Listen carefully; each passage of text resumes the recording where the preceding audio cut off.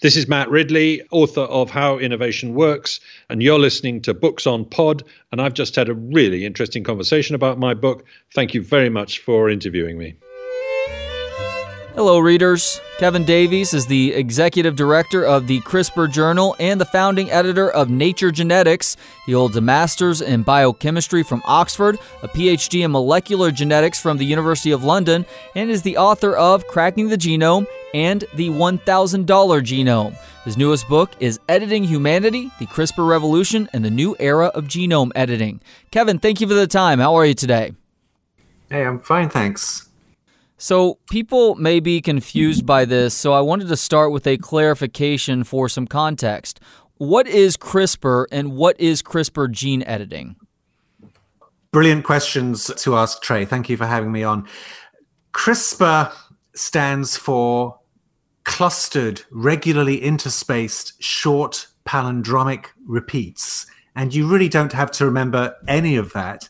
It's simply a naturally occurring section of DNA in bacteria and other microorganisms that has evolved and been preserved over millions upon millions, if not billions of years, as an antiviral defense system. So the study of this CRISPR motif or array in bacteria has been of interest to a relatively small group of scientists and microbiologists in particular for a few decades now. These repeats were first described in 1987.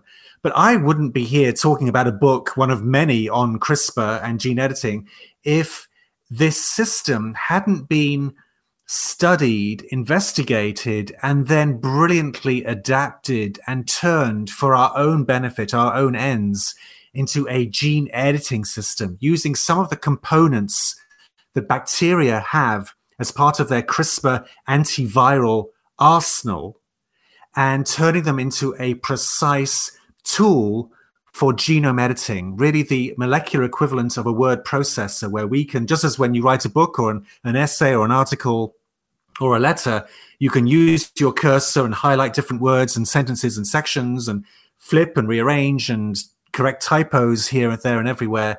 CRISPR allows us essentially to do the same thing, but now on DNA, and that opens up just a world of possibilities. You and others say that CRISPR editing is better than previous gene editing platforms, in part because it's so simple. What makes it so simple? Well, people have found it relatively easy to use in contrast to earlier iterations of gene editing. So we've had gene editing platforms and technologies since the early 2000s. And there was one company in California in particular called Sangamo that pioneered one particular form of gene editing system called zinc finger nucleases. But while very precise, it was also very complicated, very intricate to program these nucleases to target the specific sequence of DNA that you wanted to target. And as a result, relatively few groups have been able to pursue this technology, and really only one biotech company has amassed the intellectual property that allows them to pursue it. They have taken it into the clinic, and that was the first gene editing system into the clinic. But when CRISPR gene editing came along in 2012 and 2013, it really unleashed a revolution because investigators around the world were able to take these components, program whatever bit of genetic material they wanted to target any gene of interest in any organism, from bacteria to plants to human beings.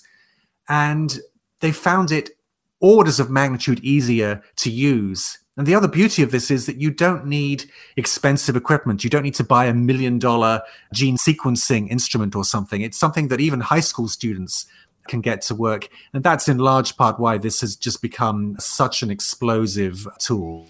You point out that the original rivalry on this planet has nothing to do with anything in a sports arena. It's not the Yankees or Red Sox or Bears and Packers. It's actually bacteria versus viruses. How does this relate to CRISPR? Well, we've learned that the reason that bacteria and other microbes have evolved these CRISPR elements is that bacteria can't survive if they can't fend off their mortal enemy, their mortal foe over eons of evolution, and that is viruses. There's a whole class of viruses called phages that specifically attack bacteria.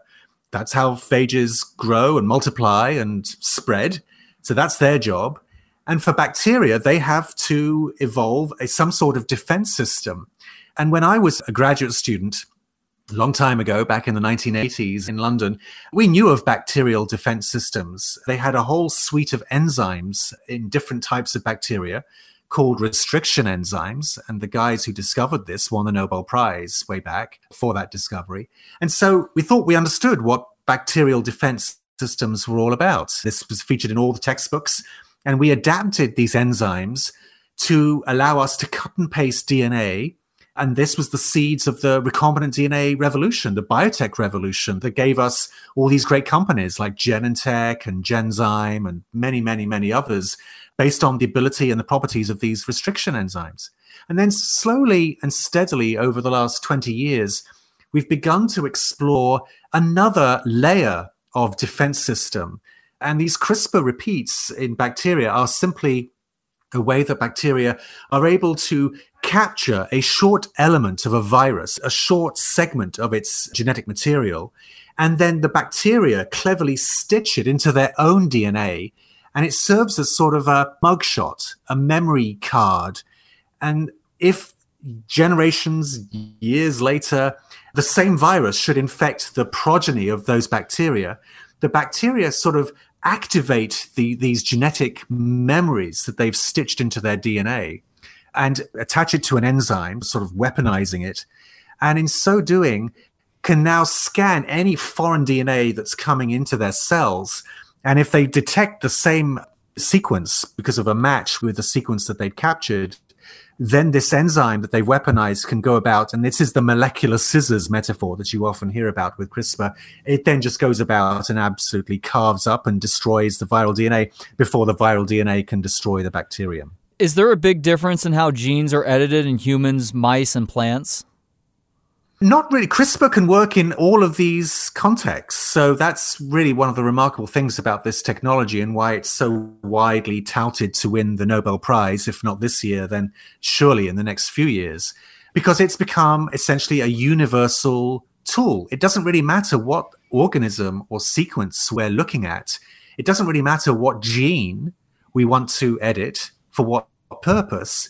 CRISPR has become this universal gene editing tool. So whether I'm a high school student in Iowa or a professor of biology in Lithuania, I can order the components that I need. I can program. There's websites, just like ordering a book on Amazon.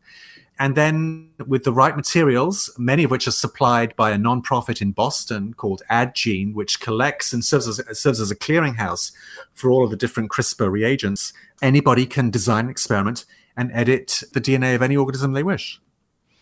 What do Las Salinas de Santa Pola or the Spanish salt flats have to do with CRISPR? Well, that's really where my CRISPR voyage of discovery started, because the gentleman, the professor in Spain who first really described and posited a function for CRISPR that really got the whole ball rolling, is a professor of microbiology at the University of Alicante on the southeast corner of Spain. And I visited Francisco Mojica a couple of years ago, and he took me in his Volkswagen Passat down to the salt lakes of Santa Pola. It looks like a wildlife reserve. There are flamingos, there are wafts of sulfurous odors caused by bacteria. As far as the eye can see, you just see these lagoons of water. But what this place is it's a factory. It's a place for mining and extracting salt, huge tons of salt from the Mediterranean Ocean by virtue of the sun and the wind in that part of the world.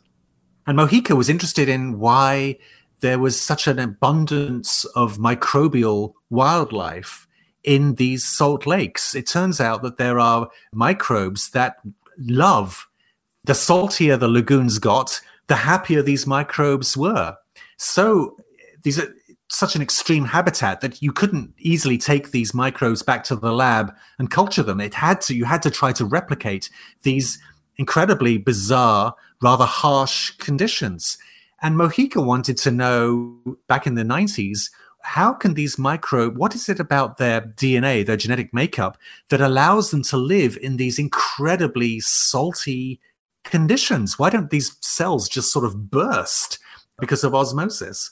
And so when he encountered these CRISPR repeats, he sort of put two and two together and thought, aha, eureka, it must be these bizarre, strange mystery sequences in these microbial genomes. Surely the only reason these things exist, because no one else has a clue why they could possibly exist, must be because they're adapting to the salt. It was a lovely theory. It was completely wrong, but that was what sparked Mojica's fascination with CRISPR. And he spent the next 10 years on a sort of an obsessive quest to try to understand what their function was. He could sequence these bits of DNA, and then he could throw these sequences into the computer and ask the computer, have you found anything like this before?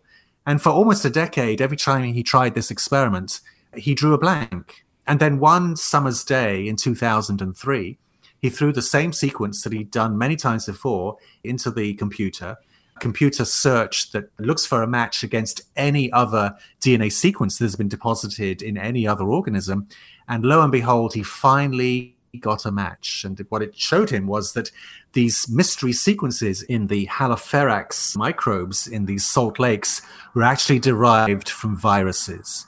And from there, a group of investigators slowly but surely put the pieces together and speculated with a huge amount of circumstantial evidence that what the purpose of CRISPR must be to capture these viral sequences. And there could only be one reason to want to do that, and that must be to provide an immune defense system against viruses. How did yogurt help with the evolution of CRISPR? Yeah. Well, when you're culturing dairy, when you're trying to make yogurt or cheeses, it's a very sophisticated process. And there are companies, many of them based in Europe, in France and Denmark and other places, that are specialized in this. And it turns out that a team of scientists at Danisco, which has now since been acquired by DuPont, were very eager to understand how to make their bacteria that they used in the starter cultures to kick off the fermentation process. How can they make these bacteria resistant as much as possible to phages? Because if you're not careful, you've suddenly got 10,000 liters or something of very, very liquid yogurt that's going to go to waste because you were unable to inoculate your cultures against phages that are just floating around in the air. So it was always a very dicey proposition. And by looking at CRISPR, they found out that they were able to provide a means to basically immunize their bacteria to prevent them from succumbing to phages and thus keeping these high throughput fermentation factories open. And in 2007, a team of scientists at Danisco, led by Rodolphe Barangu and Philippe Horvath, published a landmark paper in Science that said, we've taken the CRISPR repeats that Francisco Mojica and other scientists have described. We've taken their theory that it's an immune system against phage or viruses, and we've proven that that is indeed what these sequences do. So with that discovery in 2007, we suddenly were able to see, the whole world was able to see, that CRISPR is indeed now experimentally proven to be an immune defense system. And it works by cutting DNA. And once you understand and figure out that, nature has evolved a system to cut DNA, you've got a natural system that's able to cleave DNA, that set the minds of a number of very imaginative scientists flying off to see how they could adapt and better understand and use that process. Speaking of, who are the Thelma and Louise of biomedical research and why? Yeah, there are many great scientists who've worked on CRISPR over the last decade, and two of the biggest names, or the most familiar names that I'm sure some of your listeners have heard of and seen in documentaries and so on, are Jennifer Doudna and Emmanuel Charpentier. Jennifer Doudna is a structural biologist and chemist at the University of California at Berkeley, and also an investigator of the Howard Hughes Medical Institute. Emmanuel Charpentier is a French microbiologist who bounced around a bit searching for tenure and funding after she did a postdoc in New York and went back to Europe. And she was working in Sweden. She's now based in Berlin. And in 2011, these two women met at a conference for the first time and forged a collaboration. They both had areas of expertise that were complementary, and they wanted to better understand how CRISPR works.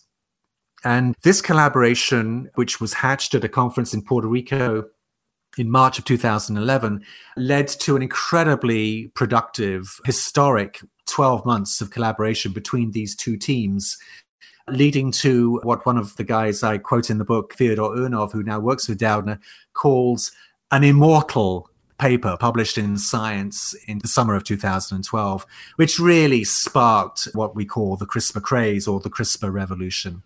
A French newspaper in profiling Charpentier called Doudna and Charpentier the Thelma and Louise of molecular biology. Their contributions have garnered most of the most prestigious scientific prizes, including in 2018, the Kavli Prize, which they shared with a colleague. Virtually all other prizes as well. They've won the Breakthrough Prize, which is the most valuable prize in molecular biology, $3 million for that one. And the Nobel Prize, it seems to be only a matter of time before they win that as well. Why was January 3rd, 2013 an emotional roller coaster for Doudna? Well, if I just quickly go back to the summer of 2012, sure. Doudna and Charpentier published this classic paper in Science that basically said we can take the CRISPR system and we've shown that we can program it if we prime this CRISPR system not to attack viral DNA like bacteria do, but to attack essentially any piece of DNA that we might want to target. We can program CRISPR in the most precise way to recognize a single base change in a sequence of DNA and go and target and cleave that piece of DNA. And that paper set up the premise for gene editing. It was widely speculated that we now had all of the components in order to do that. But in January of 2013, so just 6 or 7 months later, two other teams, both based in the Boston area, Feng Zhang at the Broad Institute in Cambridge, Massachusetts, and George Church's team at the Harvard Medical School, just across the Charles River there at Harvard Medical School in Boston, published back-to-back papers in the same journal, Science, that took the same system, essentially, that Doudna and Charpentier had described, but this time showed that they could import it into human cells or mammalian cells and get CRISPR now to programmably target and edit a gene in a human cell. That was a huge step. It really proved that even given the complexity of the nucleus, which are 23 pairs of chromosomes are packaged, CRISPR could still work in that very alien surrounding, a far cry from a bacterial system or a test tube, which is the context that the earlier Doudna and Charpentier team had worked in. So that was very important. It really gave the green light to launching a biotech industry based on CRISPR gene editing. Feng Zhang, of course, has become another household name with CRISPR gene editing. It was interesting to learn that he hadn't even heard of CRISPR until 2011. And he also did something incredible less than 2 weeks later. What did he invent just 9 days after learning about CRISPR for the first time? Well, he had just started his own independent laboratory at the Broad Institute, directed by Eric Lander. The Broad has become one of the most impressive and well-funded and prestigious institutes in the whole biomedical world, and certainly in the United States. And Feng Zhang his potential had been seen and documented very early on from pioneering work that he'd done in other trailblazing areas of science, including neuroscience in particular. And so people at the Broad Institute spotted his potential, and he was given this very prominent position. And Feng went back to attend a conference at Harvard Medical School, and his ears perked up when he heard a microbiologist and ophthalmologist use the term CRISPR. He'd probably heard of the term CRISPR, but he hadn't really seen the relevance of CRISPR for his own work. Feng had been one of the investigators trying to get gene editing to work and make it easy and reproducible. Some of the systems and platforms that we talked about at the beginning of our discussion. But he recognized that this was not going to be easy. When he heard that CRISPR worked in tandem with bacterial nucleases, these enzymes that cut DNA, he got very excited. And The next day he flew to a conference, but rather than attend the conference, he says he sort of barricaded himself in his hotel room because he was devouring the literature, trying to learn everything he could about CRISPR. And with his colleagues, he was furiously emailing back and forth saying, we must look at this. This could be the tool that we need to begin to engineer genes in mice and eventually in humans to model diseases. I mean, that was sort of the grand aim of his work. So within 10 days or so of hearing the term CRISPR, he had filed a memorandum of invention at his host institute, basically laying the seeds for potentially documenting his invention and his plan to develop a gene editing system around CRISPR. What was fueling his aggressive nature in pushing this technology towards humans? Well, I went back and looked at a lot of interviews and videos he presented. Feng arrived in this country at 12 years of age. His mother was already working here, and they settled in Des Moines, Iowa, not necessarily the first place you think of as a bastion of biotech research. But he loved it there. He settled in. He learned English very quickly. His scientific and academic excellence was evident early on. And he tells a lot of fun stories about his first experience working in a gene therapy lab, which was just a wake-up call for him. This was clearly what he was sort of destined to do. He said the first documentary that he enjoyed watching in a sort of a Saturday afternoon class was Jurassic Park. He almost took this as, this is real science. I know it's science fiction, but this could be real. The premise of taking DNA and engineering it seemed entirely feasible to him. And that really inspired his work through his undergraduate work at Harvard, then his PhD at Stanford, and then going back to Boston, working with George Church, one of the big names in genome engineering. And every step along the way, he became more and more convinced that we have the tools, just as we play with Legos or build electronic circuits. There's no reason we can't make DNA circuits, make genetic circuits that program cells and tissues and organisms to do what we want to do, ultimately with the goal of curing disease. So I think that was fundamentally what he was hoping to do over the arc of his career, and may still be the case. But CRISPR suddenly provided the most malleable operational code to allow him to do some of these bigger questions. But along the way, CRISPR, of course, just became more than a cottage industry. It became a whole discipline by itself. George Church was one of the original developers of CRISPR gene editing. Was he at all frustrated when Zhang started to receive so much credit despite the fact that he was working through his lab?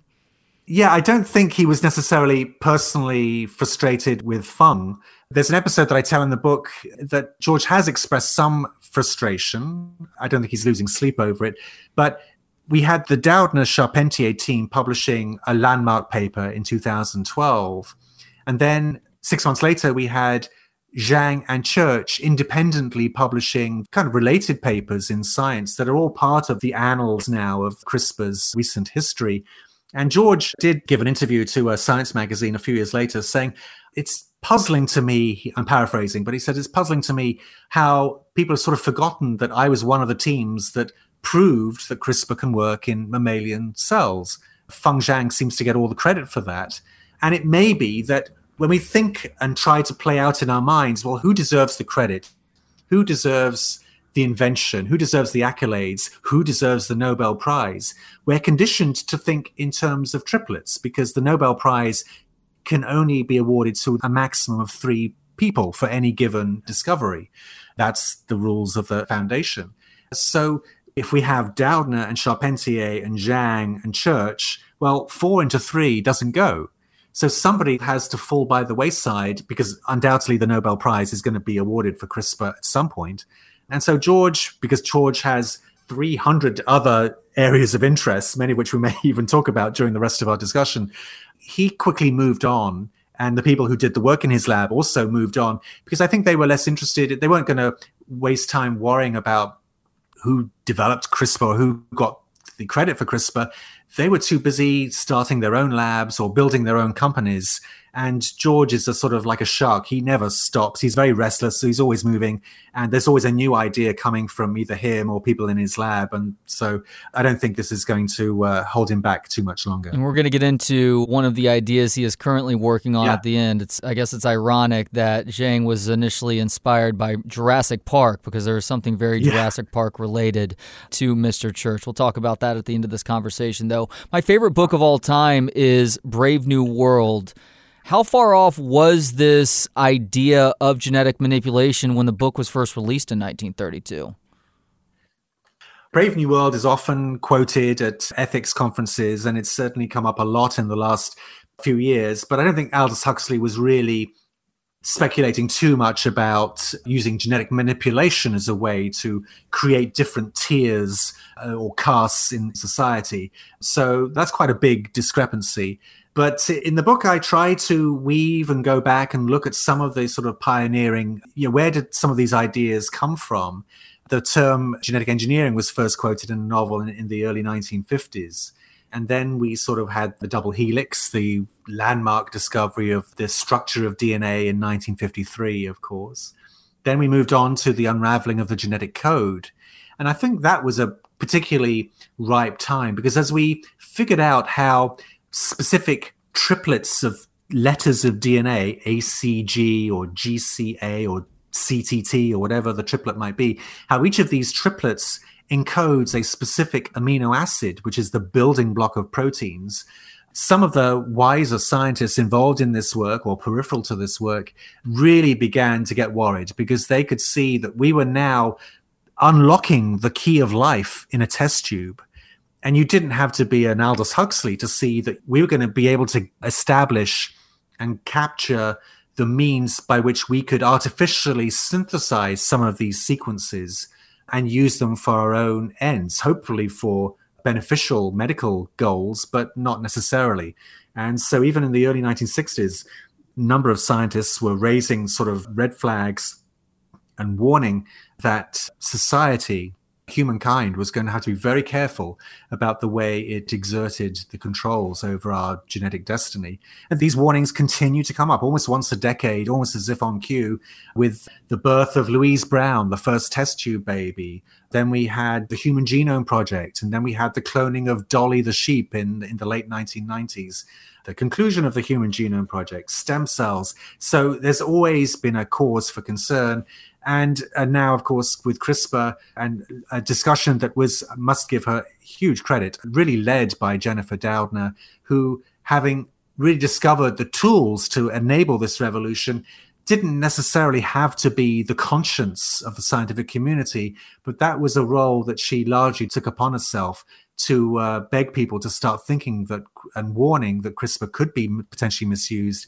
And then just 2 years ago, and I devote a big section in the book to this story, a Chinese scientist really took upon himself to really manipulate the DNA of human embryos. And so what was a sort of a theoretical kind of warning and the fodder for many great science fiction books and films, suddenly, incredibly, it became reality just a couple of years ago.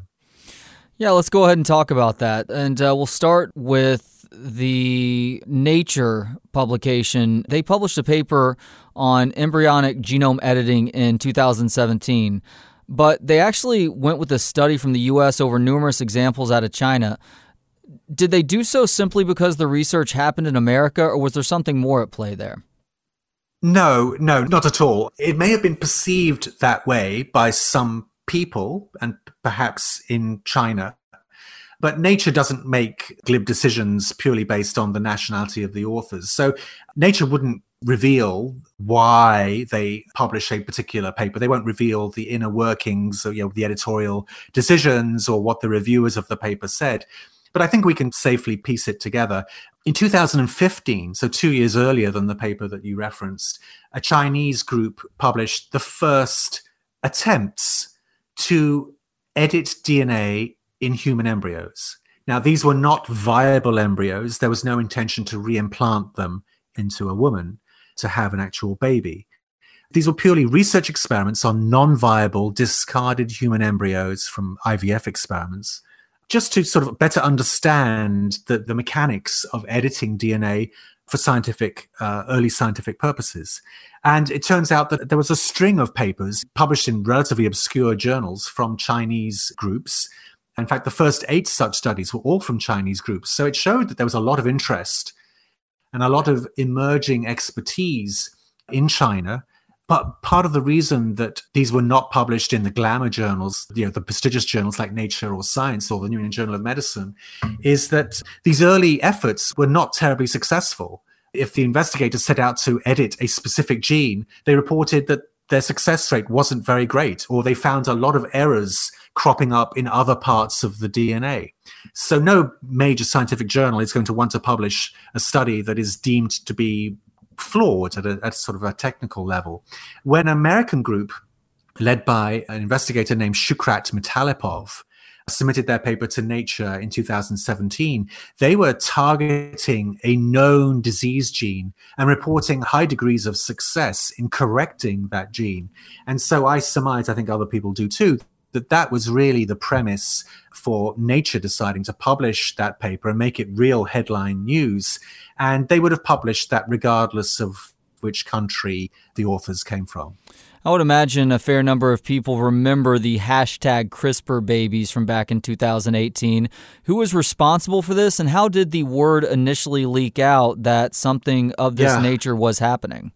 Yeah, it is still an extraordinary story. You almost have to pinch yourself that it happened. I have to admit, this part of the book, it turns into like this medical thriller. I was finding myself like gripping the side of my couch as I was reading it, or my covers if I was reading in bed before going to sleep at night. I thought you did a phenomenal job of covering this. Oh my gosh, thank you so much. I'm flattered. So this would be quite a long answer to your very simple question, but let me try and take it in 2 parts. One is, who was responsible for this experiment or this trial, if you like?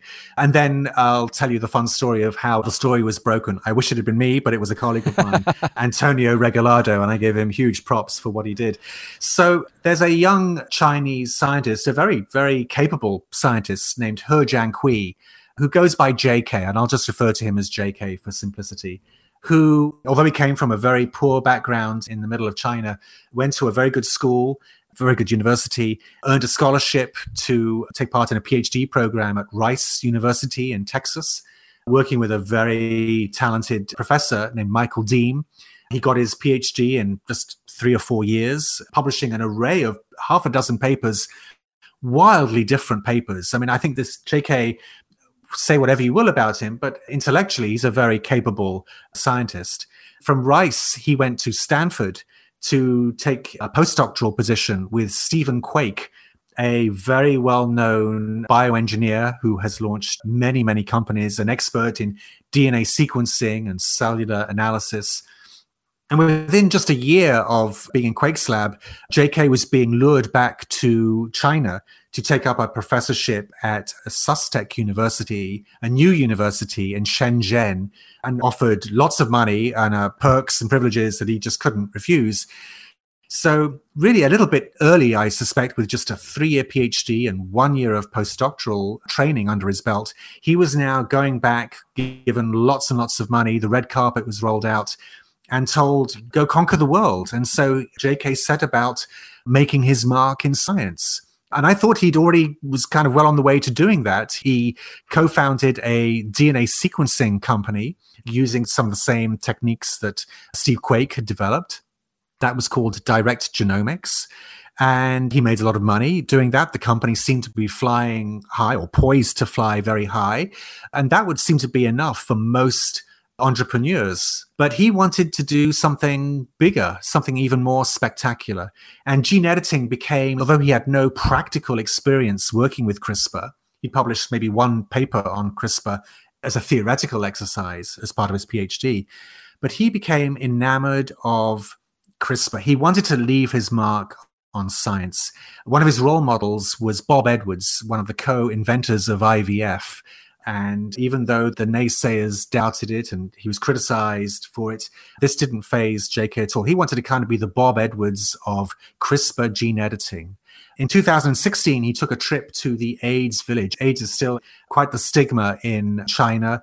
There were explosions of AIDS in the 1990s, and there are still relics of this in parts in villages throughout central China. And this, I think, affected JK, and he felt that if there was anything he could do to potentially immunize babies from ever contracting HIV, by immunize, I mean genetically immunize, then that would surely cement his place in the history, in the pantheon of great scientists and great Chinese scientists. And so there is a way that you can do this in principle. There is a gene that we all carry called CCR5, and many of us walk around with an inactive version of CCR5. And it doesn't seem to cause us any ill effects. But interestingly, what it does do is it prevents HIV from infecting our cells. The so-called Berlin patient has this CCR5 inactive gene. And JK wanted to sort of mimic this, take people who naturally carry this immunity and find Chinese couples where one of the parents carries HIV, and to minimize, if not abolish, the risk of HIV being transmitted to the embryo, to the fetus, to the baby.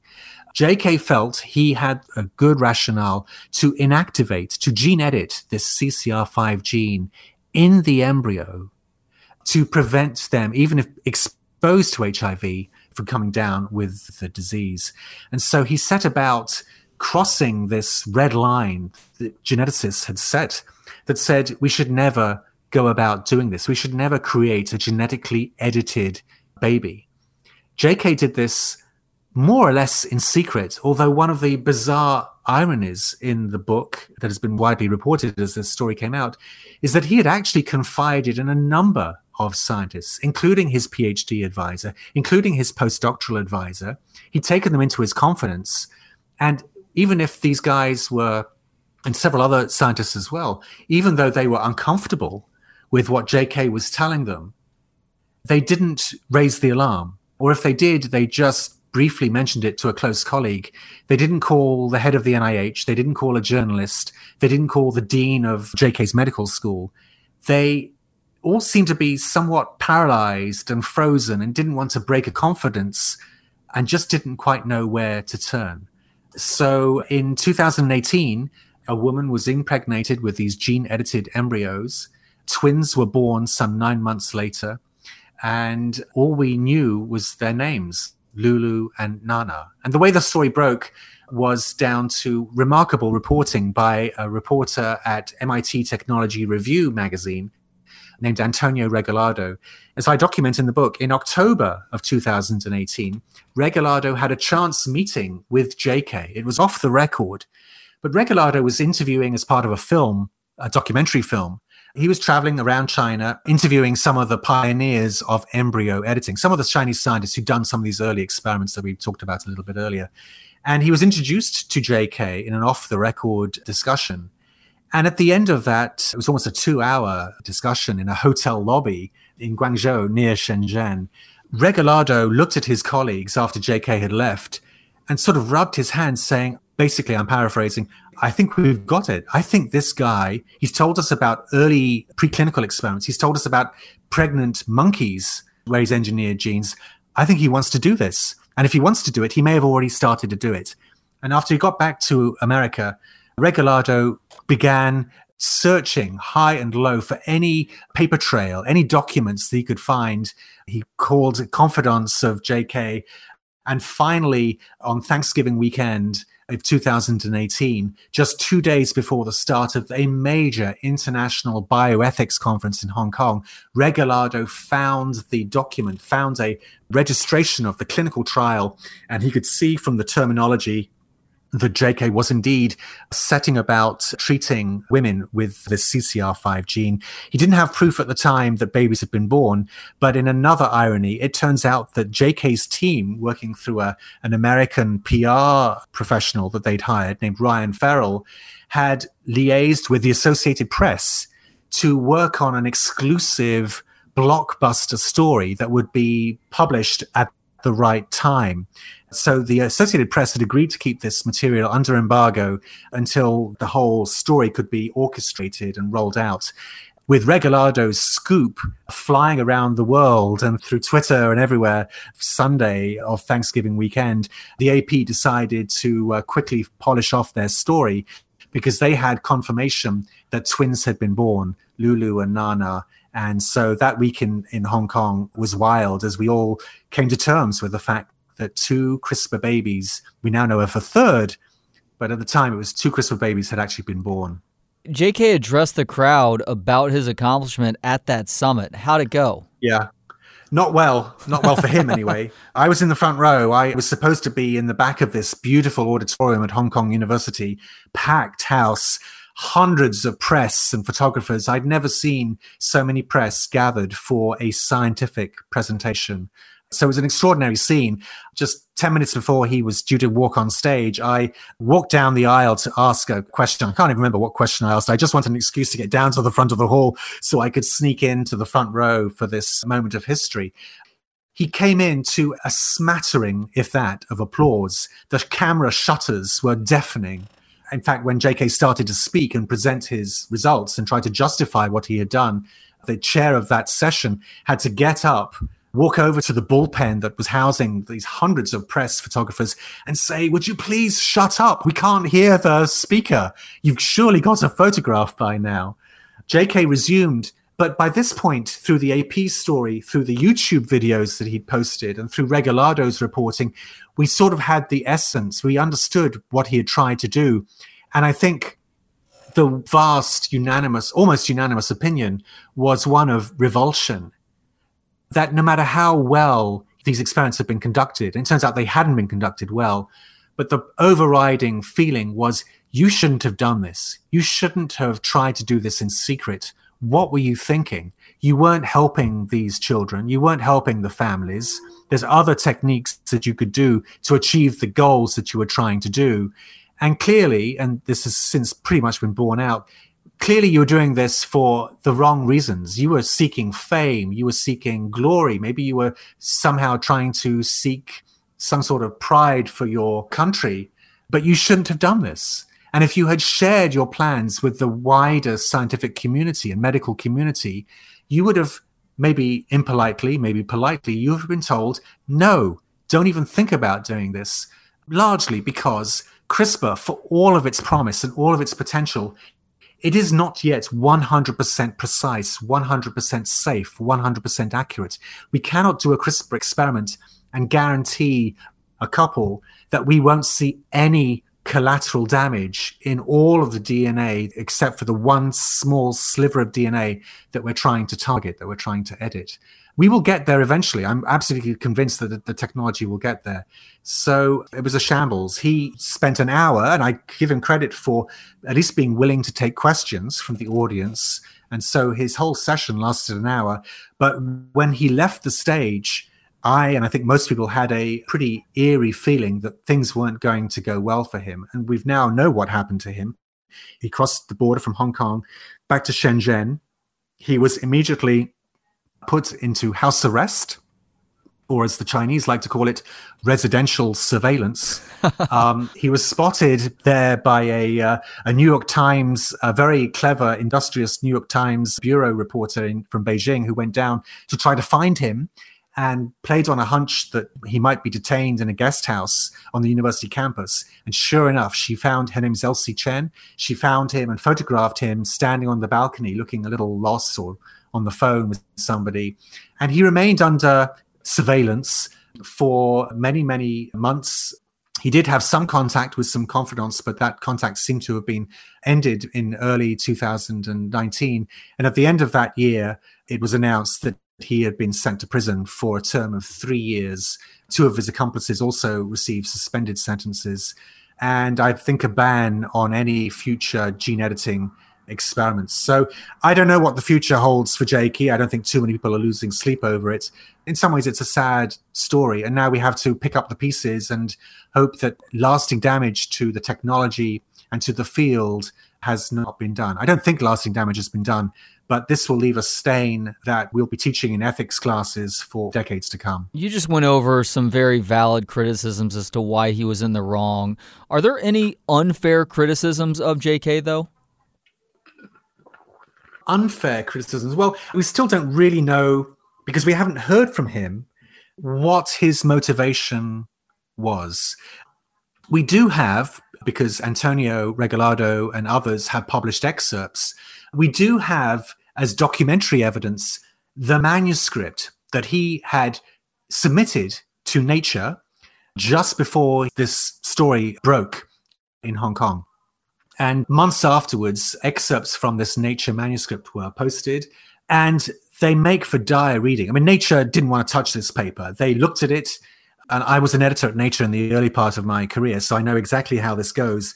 When you get a sensational paper land on your desk or pop up on your computer screen these days, there's a rush of adrenaline. You feel that you could be the editor that shepherds this historic paper into print. For you in your professional editorial career, it doesn't get much better than that. But you also don't want to make a mistake. You also don't want to be that person that publishes a catastrophe or publishes a paper that becomes renowned for fraud or for other misdeeds. So Nature took a very hard, close look at this, but quickly declined to consider it. It then went to another prestigious journal, the Journal of the American Medical Association, or JAMA, and they sent it out for review to lots of reviewers, including George Church. They also declined. And the reasons they would have declined it, we've now all had a chance to review. It's because the paper was really badly written. It made overblown claims, grandiose claims about how by treating CCR5, this one gene in this one pair of embryos, how this would set the stage for potentially treating millions of patients with HIV and other genetic diseases. It just betrayed a lack of thought and precision about an understanding about what this technology can and cannot be used for. So I will be interested eventually when JK comes out of prison, and if he feels like talking, we may learn a little bit more about who knew what and when and why. We're still a little bit in the dark. One of the narratives that came out, Trey, during this whole saga was that JK was a rogue actor. He was a rogue scientist. He was going against the grain. He was doing stuff that he shouldn't have been doing. And it sort of paints as sort of a Frankenstein air to him. You almost sort of want to picture him in this quiet, dark-lit laboratory with cauldrons of bubbling liquids in the background. And in fact, we know, and we're piecing together, that he had some very high-level contacts. We know he was very well funded. His social media page just had a who's who of meet and greets and posing for photographs with his Nobel Prize-winning advisors and other Chinese dignitaries. One of the Chinese confidants that we know he worked closely with, because this person was involved in one of the informed consent briefings with some of the couples that JK was trying to lure into his trial, is a very senior Chinese scientist, a co-founder of a major genetics institute in China. So I think we still need to learn a little bit more about who helped him, who knew what he was planning. But more importantly than that, is we don't know anything other than these nicknames about the two children that he treated, now 3 children. A third child was born in May of 2019. So as best we can tell, Trey, there are 3 babies. 2 are approaching their 2nd birthday. 1 is about 18 months old, who JK attempted to edit their DNA. He didn't do a good job of it. He targeted the right gene, or the gene he was after, but the edits that he ended up introducing into their DNA are not edits. It's not the same edit that we see occurring naturally in a small part of the population. So these are human experiments. He vandalized their DNA for no good reason. And that's a stain that he will have to live with for the rest of his life. Some think that thousands of edited human embryos will be born this century. Do you believe that? No, I don't. So in the penultimate chapter of my book, I try to sort of dive through all of the ethical arguments and try to sort of almost not play devil's advocate exactly, but try to lay out what circumstances might support the creation of a gene-edited embryo. And just as the book is coming out, we now also have, and I preview it in the book, a new report just came out a few weeks ago by a commission set up by the National Academies of Sciences in the United States. And this commission has done a tremendous job of really spending a year poring over the scenarios of under what medical circumstances could gene editing be contemplated. Because remember, we haven't re-emphasized this, when you make a gene edit in an embryo, those edits don't just affect the person. They don't just affect the twins, Lulu and Nana, somewhere in China. When those twins have babies of their own, those edits have a 50-50 chance of being passed down. So this is a permanent change, a permanent alteration in the gene pool, in the whole body of DNA in the world's population. So that's why people are so exercised about this topic. This isn't just doing gene therapy to treat a patient with muscular dystrophy or blindness or Alzheimer's disease, where you might go in, try to repair the relevant gene, and that fix will stay with that person, but won't be passed down. When you make the edit at the stage of a human embryo, then that edited piece of DNA multiplies with every cell division, and it then becomes populated in every cell of that person, and thus becomes populated in the sperm and egg cells, depending on whether they're male or female. So that's why this is a profound significance, because now we're talking about something that could affect the whole human race. We are now playing God to a small degree, but that's the kind of power that we now have. So there were some people, and I talk about them in the book, that were speculating that the technology is so easy that if JK, somebody with no CRISPR technical experience, could actually get this to work simply by partnering with a talented embryologist and some other scientists, well, then in principle, anybody could go around and potentially say, hey, I'm going to set up a gene editing clinic offshore in somewhere in Southeast Asia or the Caribbean or wherever, South America. You pick your favorite tourist medical tourism destination. In principle, that could happen. But what this new report from the National Academies, I think, does a good job of laying out is, here are the scenarios where gene editing could potentially make sense because there is no alternative. Now, if you have a family history of a genetic disease and you want to try to avoid passing on a particular gene, there is a well-established method now that many medical centers and clinics in the United States and around the world offer, and it's called pre-implantation genetic testing. Pre-implantation genetic testing. So you can do IVF, create an embryo or a series of embryos in the laboratory from your partner and yourself. And then at each embryo, once it reaches a few days of age, you can carefully siphon off a couple of the cells, look at the DNA, and essentially tag each embryo in your dish and say, this one is healthy, this one carries the gene because it won't cause a disease, this one carries 2 copies of a recessive disease like cystic fibrosis or sickle cell disease, and thus we don't want to implant this particular embryo because that will be guaranteed to be an affected child. So for most couples with genetic diseases, that is the accepted state-of-the-art practice. There's no risk of abortion because you're only implanting the embryos that you know or can safeguard will give you a healthy pregnancy. But there are some rare instances where that isn't the case. And here's an example. A few months after the JK saga in Hong Kong swept the world, a Russian geneticist named Denis Rebrikov started giving interviews telling anybody who would listen, I want to do the same thing. I want to do what JK did. I see no problem with what he did. I don't want to do it for HIV necessarily. I want to do it for another disease that is prevalent in Russia. I want to do it for deafness. So there are couples in Russia and other countries, but we're focusing on Russia here, where both members of the couple have an inherited form of deafness, where they have inherited 2 copies of a defective gene.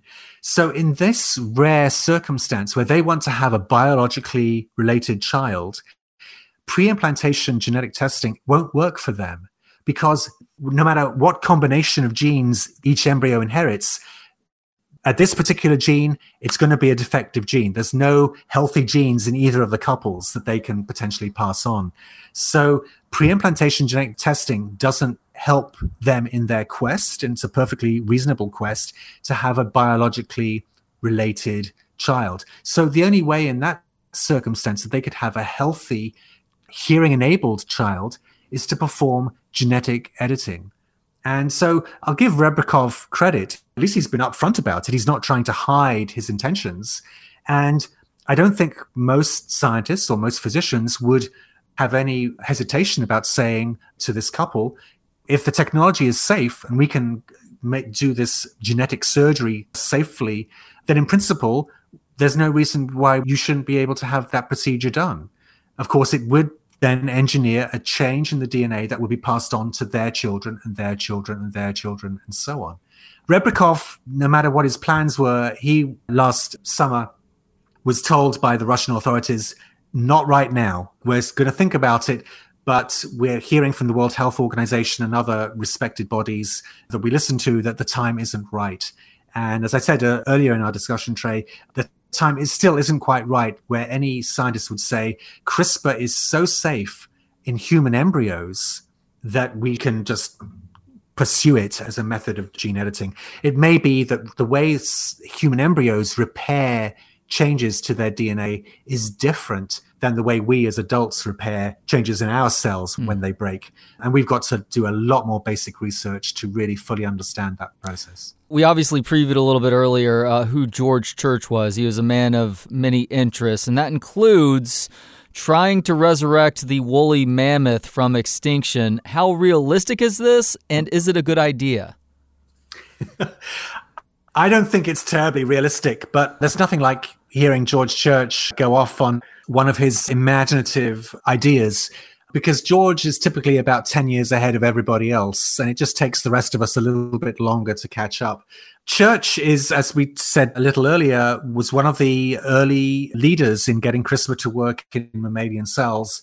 And one of the scientists that he worked with on, one of his students who he worked with on that project, went off, and together with George, they launched a company called eGenesis, which is performing CRISPR in pigs.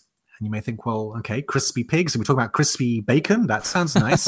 No, not for that purpose. He wants to engineer pigs so that we could use pigs potentially as a source of organs for organ transplantation. There's 100,000 people currently in the United States waiting for an organ transplant. And many of them are left waiting in frustration. If pigs were able to provide, and we know that from a physiological standpoint, they do provide a very safe alternative to human organs, then in principle, that would be a very interesting source for the medical community. One thing we have to do, though, is make sure that those organs are safe to transplant. And to do that, we have to use CRISPR, and this is what eGenesis comes in, to make a number of genetic fixes to the pig genome so that there's no risk of any untoward effects when those pig organs are transplanted into an accident victim or somebody with liver failure or whatever. And so that's what eGenesis is setting about. I tell that story simply to show that there are real world applications for doing CRISPR in animals that the George Church is spearheading. So I don't want to give you the impression that he's just some sort of crazy scientist.